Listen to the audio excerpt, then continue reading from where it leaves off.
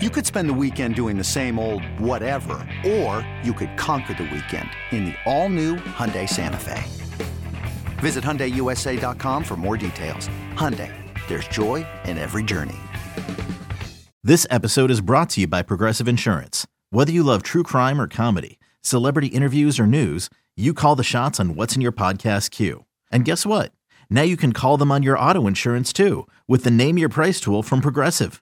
It works just the way it sounds. You tell Progressive how much you want to pay for car insurance, and they'll show you coverage options that fit your budget. Get your quote today at Progressive.com to join the over 28 million drivers who trust Progressive. Progressive Casualty Insurance Company and Affiliates. Price and coverage match limited by state law.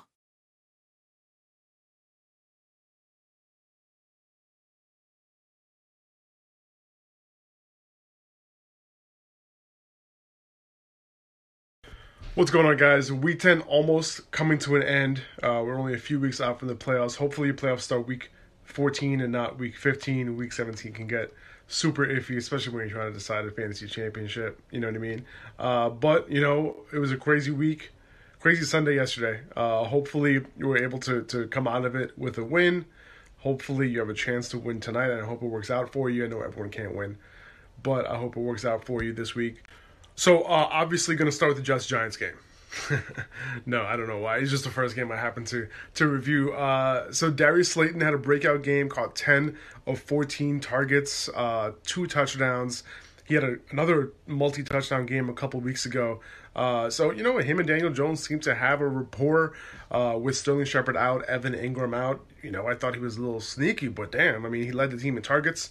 Golden Tate got it done too with 2 touchdowns on his own. And, he was the guy I was high on because it was like, he was already getting targets. And plus, with Evan Ingram missing as well on top of Sterling Shepard, he had guaranteed volume, and he took advantage of that. So that worked out. Hopefully, we'll see if Shepard and Ingram continue to be out, whether they're going to be coming back this season or not. Ingram was getting a couple of second opinions, and Shepard has those concussion issues, so we'll see. But for now, Golden Tate, he's an every week start, especially in PPR leagues. 4 of 5 games over 80 yards, 4 or 5 of the last games with more than 6 or more receptions. So he's getting it done. So Saquon had 18 touches in this game, and that's cool, but he only had 1 yard rushing and only 30 yards receiving. So obviously not a great game for him. He did have an x-ray after the game, and they were a little bit hush-hush about it after the game. They didn't really answer any questions about it. So keep a lookout for that. They do have a bye this week, so it's possible that he gets right and he's fine, and they don't really say much, but just keep an eye out for that. As far as what he did in this game, the Jets, were coming into this game allowing the least amount of yards per carry. Obviously, you didn't think that they were going to stop Saquon, but they did. The offensive line was banged up for the Giants. Moving forward, he'll be fine. As bad as the box score is going to look for Le'Veon Bell, it looked bad this week, last week, he's still going to get it done from a fantasy perspective because of his usage in the passing game. He was the overall PPR RB9 this week. He was the RB9 in PPR last week as well. So he's still holding his own as an RB1 in PPR leagues. So continue to start him. Hopefully you're not depending on him to give you that ceiling, but he's consistent enough to be an every week start. Jamison Crowder, second straight week, getting it done, 80 yards and a touchdown. Seems like him and Sam Darnold are on the same page. Who's not on the same page with Sam Darnold? Robbie Anderson. He's hardly being targeted. I think he has a total of 3 catches over the last 2 weeks. Very winnable matchups, especially this past week. The Giants were giving up the most 40-yard passing plays in the league, the third most 20-plus yard passing plays in the league, and hardly getting targeted 1 catch. Demaryius Thomas getting 9 targets out here. If you haven't dropped Robbie Anderson already, I hate to do it because his matchups are so juicy, but I think we have to. If you're wondering about Chris Herndon, by the way, this is way too much on the Jets and Giants. I'm sorry. I'll move on right after this one. But there is a couple of fantasy implications. Anyway, Chris Herndon, finally played this week. He split routes run with Ryan Griffin. Both had 11 routes in this game. If you need a tight end, I can understand holding him. Not an amazing matchup next week against the Redskins. I would assume with a couple full practices he gets more work, but... And Chris Herndon has fractured ribs, and he will be out for, I'm guessing, a long time. That right there was like a telltale sign to just move the fuck on, please. No one cares about the Jets. I guess that's just me. Melvin Gordon, looking great, looking back. He had a tough matchup on the ground, but was able to overcome it like the Melvin Gordon that we knew, right, from seasons past. So glad that he was able to kind of get his legs under him and start playing relatively well. Russell Okung came back a couple of weeks ago, and we thought that maybe that would be the big difference. In Okung left the game early, with a groin strain, and Melvin Gordon was still able to do his thing. Didn't really affect the run game too much in that game. Definitely affected pass protection, though, no doubt about it. This week, they have a good matchup against the Chiefs. You saw what Derrick Henry just did. Melvin Gordon obviously is going to be in that borderline RB1, RB2 conversation. And then you have Eckler, who is still a flex play right now. So Melvin Gordon playing like 63, 64% of snaps over the last 2 weeks. So, Eckler's opportunity is dwindling a little bit. You would have liked to see more involvement in the passing game for Melvin Gordon. He did have one catch last week for 25 yards, so you want to see more of that, and I'm sure that will come. But Eckler remains a flex play, especially in PPR leagues. So with Matt Stafford out, Jeff Driscoll was still able to target the fantasy-relevant players, right? So Marvin Jones had 6 targets, Kenny Golladay had 9 targets. That's what we want to see. So going forward, if Matt Stafford were to be out, at least we know those guys will be targeted. Ty Johnson had a concussion, and I know that you probably don't care about the Lions' backfield, but J.D. McKissic did see a ton of snaps because of that injury, and it's possible that he's their only guy. This backfield is really thin at the moment. Maybe they sign Jay Ajayi. Lamar Jackson's fucking incredible. I mean, that touchdown run was amazing. Like, he, first of all, juked one dude, spun around, had 2 dudes miss. I mean, legit. Anyway. He had 4 total touchdowns in this game. Dude is balling the fuck out right now. Mark Ingram only had 9 attempts. And this is, I did allude to this week, and I was a little bit worried, but 9 attempts in this game, that's kind of ridiculous. He thank God he scored. Otherwise, you'll be looking at like a 3-point fantasy outing in this amazing matchup. But, it was really the Lamar Jackson show. But you know what? This was the problem with Mark Ingram. That's kind of funny. Mark Ingram, that is a problem with him because his ceiling from a volume perspective is capped. And that's his only issue. I mean, obviously you want to play him as an RB2 most weeks because he's on a great offense, but this is his only issue. Believe it or not, no wide receiver for the Ravens ran more than 12 routes in this game. It's kind of crazy what they're doing in Baltimore right now. But Marquise Brown still had 4 targets, which is actually 25% of Lamar Jackson's attempts. So that target share is legit. Caught 4 for 4, caught that touchdown. He's back in the map, seems healthy. So, you kind of back in on him. And next week he has Houston, which is a great matchup for wide receivers, especially on the outside. I'm glad Mark Andrews was able to turn his volume into production. Before last week, he didn't have less than 7 targets in any game. So if we were to just follow that, we knew that the volume was going to turn into production soon, and it did. He caught 2 touchdowns on 6 targets yesterday. Out of nowhere, Joe Mixon got 30 carries yesterday in a game that they lost by like 30 points. Only had 3 targets, though. Not sure how that happens. I guess it's a good thing for Joe Mixon. They have Oakland next week. Not a good matchup. I'm still not upgrading him. Tyler Boyd caught 6 of 8 for 62 yards in his matchup with his new quarterback, Ryan Finley. In case you didn't know, that was the Bengals quarterback now that Andy Dalton has been benched. But a 27% target share. I guess he's usable as a wide receiver 3 moving forward. At least he's the guy. Him and Auden Tate ran the most routes of any of those wide receivers by far.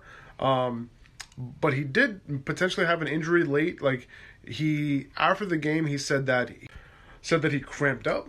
He did have to be helped off the field. But after the game, he said that, oh yeah, I had a cramp.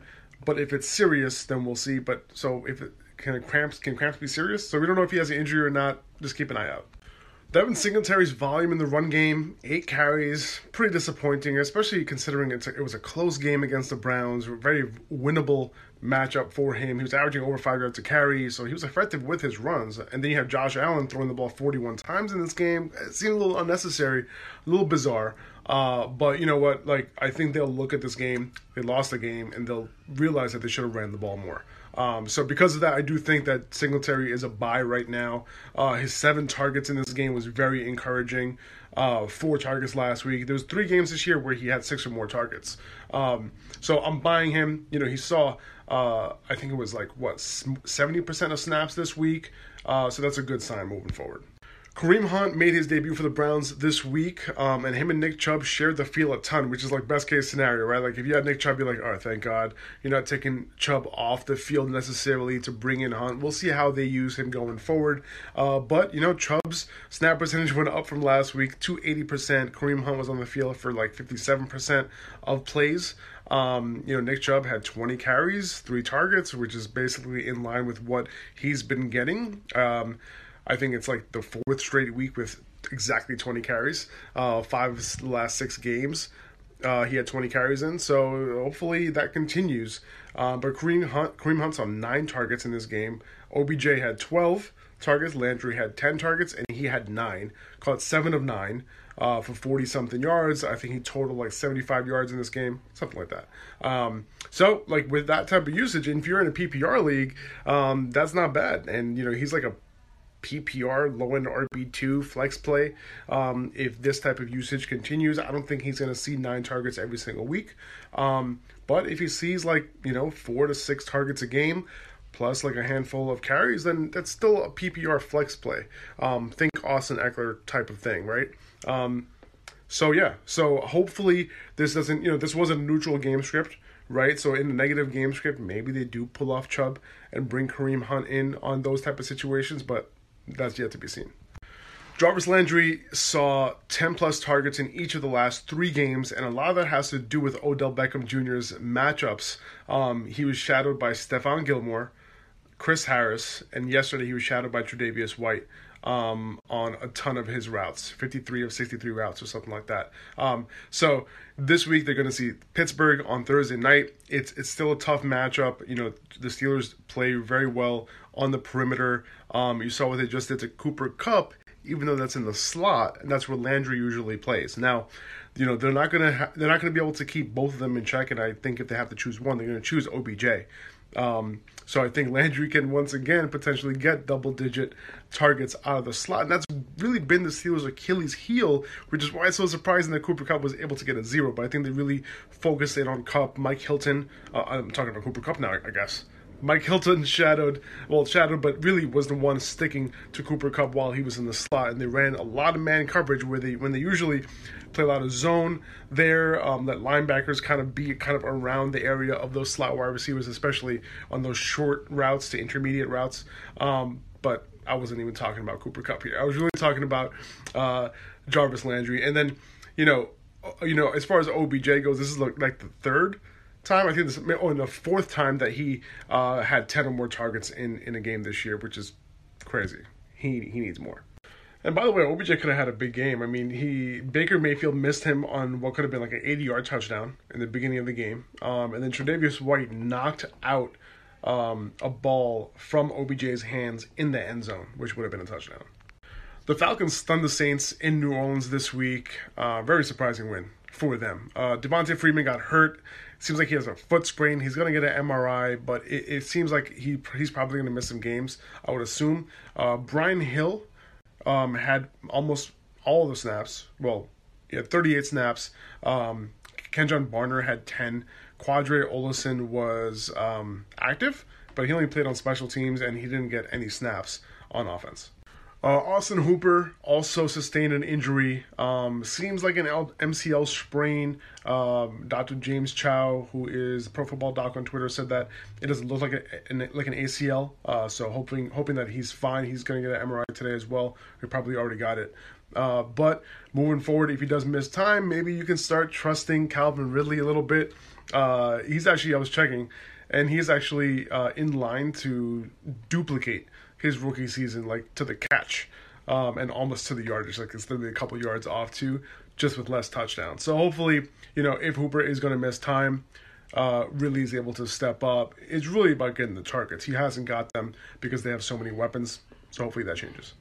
There's really no good way to gauge what the Saints' backfield would have looked like if they weren't in a negative game script all game long. And because of that, Kamara was on the field 78% of the time. And when I say because of that, I don't know that. I'm just assuming that, right? So if I have Latavius Murray, I'm not necessarily dropping him after this week, unless I'm picking up somebody that I could definitely use next week, like Brian Hill or somebody like that. But, if I can keep him, I would, just in case. I think most Saints games aren't going to be where they're just catching up the entire game. It'll probably be a more balanced game where they can run the ball a little bit more. And if that's the case, is Murray very involved after, he killed it with Kamara out. So maybe he deserves more touches, and Sean Payton has talked about that's probably what they're going to do. So keep him, hold him. I don't know if I want to play him next week necessarily, but he's still a desperate flex play if you need it, and obviously he has upside.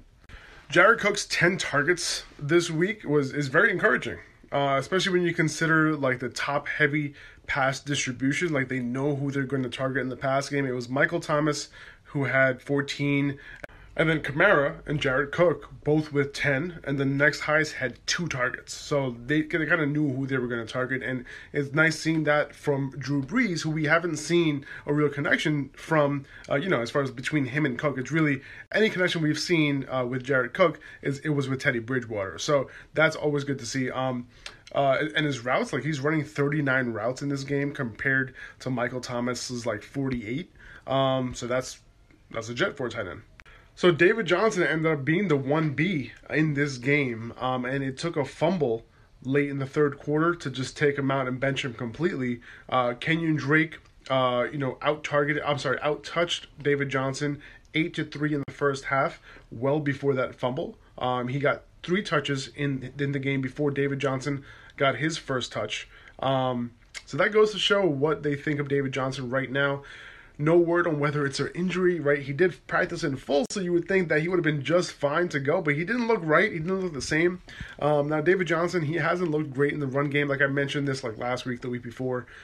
Didn't look great in the run game this year, and, Kenyon Drake and Chase Edmonds both have looked better in that aspect of the game. Now, David Johnson, was like the RB5 in PPR in those first 5 weeks because of his, really, really talented. He's really good at catching the ball, and he's really good at running routes, and he's almost a wide receiver.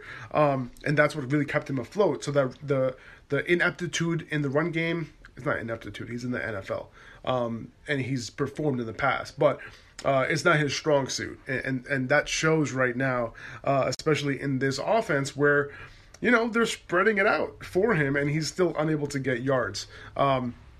So he's in trouble. Kenyon Drake, I'm holding on to him. I'm playing him next week as a flex. So if I'm looking to make a playoff push right now, you got the 49ers this week, and you probably don't have any confidence to play David Johnson, right? And then he has a bye week, and then he's going to come back in week 13. And then what? Are you going to start him? You're going to know whether to start him or not. Is Chase Edmonds going to be back as well? Who's going to be who's going to be part of any rotation that they do have? A lot of questions, right? And if you're trying to make a playoff push, I'm trying to sell, get somebody that you can use, get an RB2 back if possible, see what kind of haul you can get. Christian Kirk made a transition to the outside over the last 2 games, playing 82% of snaps from the outside instead of where he started the season in the slot, where he usually has better matchups. But you get a higher depth of target when you do play on the outside, and it definitely helped in this game. And 3 touchdowns in this game, really overcorrected. He was due for a touchdown. He didn't score before this game, and on the amount of targets he had, usually the numbers correlate to at least a couple touchdowns, and it really overcorrected in this game. Now, going forward, I might be looking to sell. So this week he has San Francisco, which is not a great matchup for him, and he's not even a must start after this past game that he had. Listen, it was a great game for him. It was a great matchup too. And against the 49ers, if he's going to play more on the outside, he's going to see more Richard Sherman, and they've been stout on the outside. And in the slot, wherever he lines up. So it's not a it's not a plus matchup for him there. Then they have a bye, right? So that's 2 weeks of potential missed opportunity. You know what I mean? When you're coming off a game like this, like, you got to field offers to see if people will overpay. That's key, right? And then he's coming off the bye. He's going to see the Rams, and if he's going to play more on the outside like he has been over the past 2 games, he's going to see a Jalen Ramsey shadow. That's not good either. And then he has the Steelers a little bit better, but still Joe Hayden out there, potentially probably won't shadow, but it's still a tough matchup against the Steelers on the outside. They're stout, on the perimeter. And then you have Cleveland, which is a winnable matchup. They still have Denzel Ward. Seahawks, a little bit tougher, but winnable. Still, though, if he doesn't come through in those weeks, you might feel like you missed an opportunity. So after a game like this, you got to field offers just to see what people are willing to pay. And then you kind of weigh the options to see, like, hey, he might not be usable for me over the next couple of weeks. So I remember a time where Ronald Jones was terrible at pass catching, but he caught all 8 of his targets for 77 yards in this game. So pretty encouraging. He did split the carries 50-50 and snap percentage around 50-50 as well, but still RB2. Damian Williams back as the bell cow. 24 touches in this game for over 100 yards. Darrell Williams only saw 3 touches. LaShawn McCoy was a healthy scratch. Damian Williams even fumbled in this game, lost it. Still was the guy. I'm trading for him. It's risky, but high upside. I think it's time to buy low on Devontae Adams. It doesn't seem like the toe is bothering him, which was my concern while he was hurt. Didn't want to buy low at that time because of that. But 10 plus targets each of the last 2 games, 7 catches in each of those games as well. Didn't score a touchdown in any of the 6 games he was healthy for. He's going to be due because he hasn't scored a touchdown with Aaron Rodgers yet. That's going to happen.